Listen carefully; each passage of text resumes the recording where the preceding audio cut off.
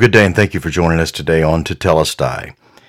Big question. Can Satan stop God? Can he thwart the plans and purposes of God? As we began yesterday looking at this truth throughout Scripture and seeing that every time Satan made a move, God had a counter move ready for him. And always,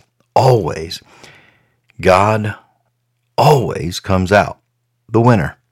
He always comes out on top, even though at times it temporarily may look as if he's not.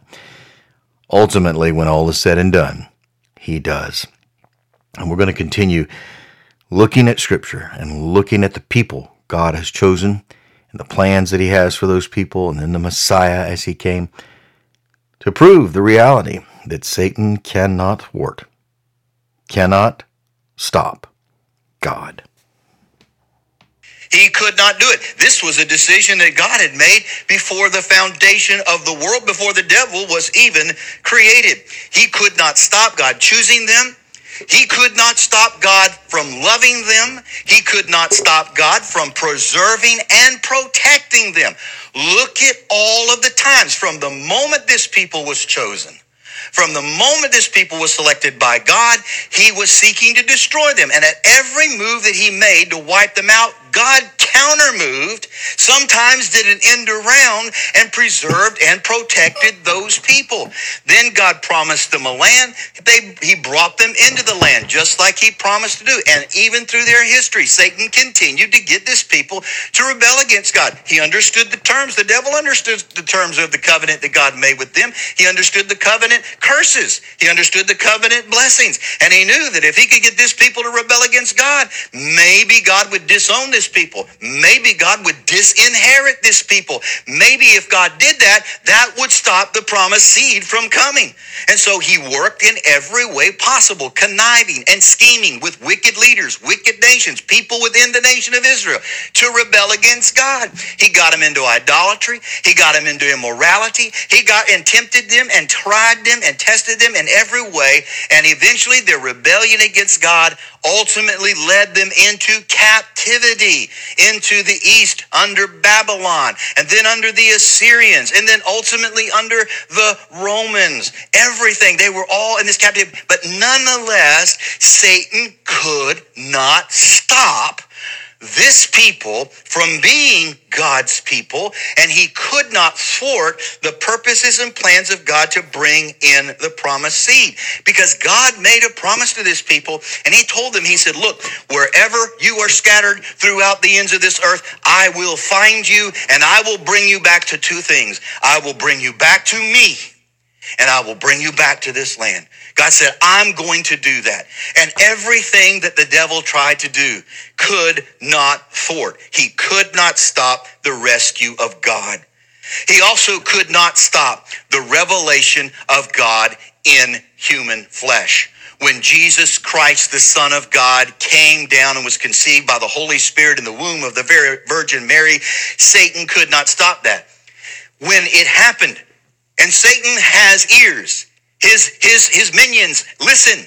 He fully knew full well about Mary being visited by an angel. He knew full well about what was told to Mary about who was going to be in her womb. And so what was the scheme then?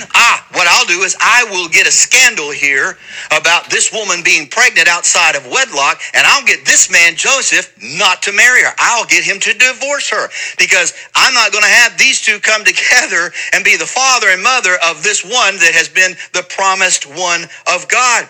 But what did God do? God intervened and told Joseph, don't divorce her. Don't put her away.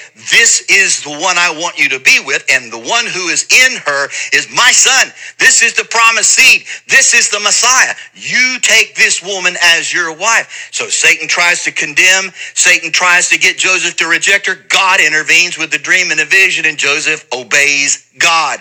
And then again, what happens? Joseph and Mary come together, and they are on their way to Bethlehem, probably during the time of the Feast of Tabernacles. Well, if she's about to give birth, then I'm going to make it miserable for her. And so Satan was trying to make sure there was no place for them. at all to stay for this woman to have this baby. Everything, all the circumstances and situations, he was conspiring, folks. He was working at the same time God was, trying to stop this whole event from taking place, because he knew what had been told to Mary. He knew the promises. He knew about Elizabeth. He knew about John the Baptist. So he's scheming, he's working. But again, didn't thwart the plan of God. God had a specific little place in Bethlehem, probably under one of those little sukkahs that was made that the Israelites stayed under for 7 days during the Feast of Tabernacles, out there with the animals and so forth, for his son to be born, for the Lamb of God to come into the world who would take away the sins of the world. God provided a place for them. And then within 2 years after that, because the wise men came probably when Jesus was about 2 years old, that here they are, and they show up, and they've got all of these gifts and so forth to bring to Jesus. They come, they acknowledge to Herod why they're there, because it was a big caravan that showed up. You could not hide this group of men coming from the east. I mean, it wasn't just three guys like we see in a nice little Christmas scene. This was a whole entourage of royalty. And word would have spread throughout not just Bethlehem, but the whole land. That's why it got and Herod knew about it, because you've got like a little mini army coming in here with these men, because they were royalty. They show up, they bring gifts, they give worship, and Herod understands, okay, I want to find out who this is. He's hearing about this promise too, so Satan's going to conspire in Herod's heart to murder this one. And God again intervenes, gives the wise men a warning in a dream. They go home another way, then comes and tells Joseph, get up and leave, because they're going to come seek the baby's life. How could poor little Joseph leave? Poor little Joseph left and existed in Egypt for the time that he did with the gifts financially that those wise men had brought. God provided a way for them to escape, to go down to Egypt, to live and exist until it was safe for them, ultimately to return back to the land of Israel. Every move that Satan made, God was counter-moving. God was ahead of him every step of the way. Satan could not thwart the plan of God. He couldn't stop God coming in the flesh. Satan could not stop the redemption of humanity. When Jesus turned 30 years old and made his entrance into the ministry at the baptism at the River Jordan, his anointing, his immersion, his preparation to be the prophet, priest, and king, he was led by the Spirit. The devil didn't take him into the wilderness to be tested. The Spirit of God led him into the wilderness out there to face the tempter. And again, the enemy comes and offers him temptations, just like John says. Temptations that appeal from the world, the flesh, and the enemy, power, riches, money, authority, all of those things. He came at Jesus with everything he had to test him and to try him in order to get him to sin, in order to stop the redemptive plan of God from being successful, and he could not do it. At every turn, Jesus said, no, it is written, it is written, it is written. He submitted himself to the will of the Father. He even tried to get Jesus to resist the cross. He came to Jesus when Jesus told them what was going to happen to him, that he was going to be taken to Jerusalem, delivered into the hands of sinful men, and be crucified. And then the third day, he kept telling those guys, I'm going to be raised from the dead. He kept telling them, and that's exactly what happened. He was raised from the dead. Satan cannot thwart the work of God. He cannot stop the purpose and plans of God from being fulfilled. He's never been able to do it. He cannot do it now, and he will never be able to do it.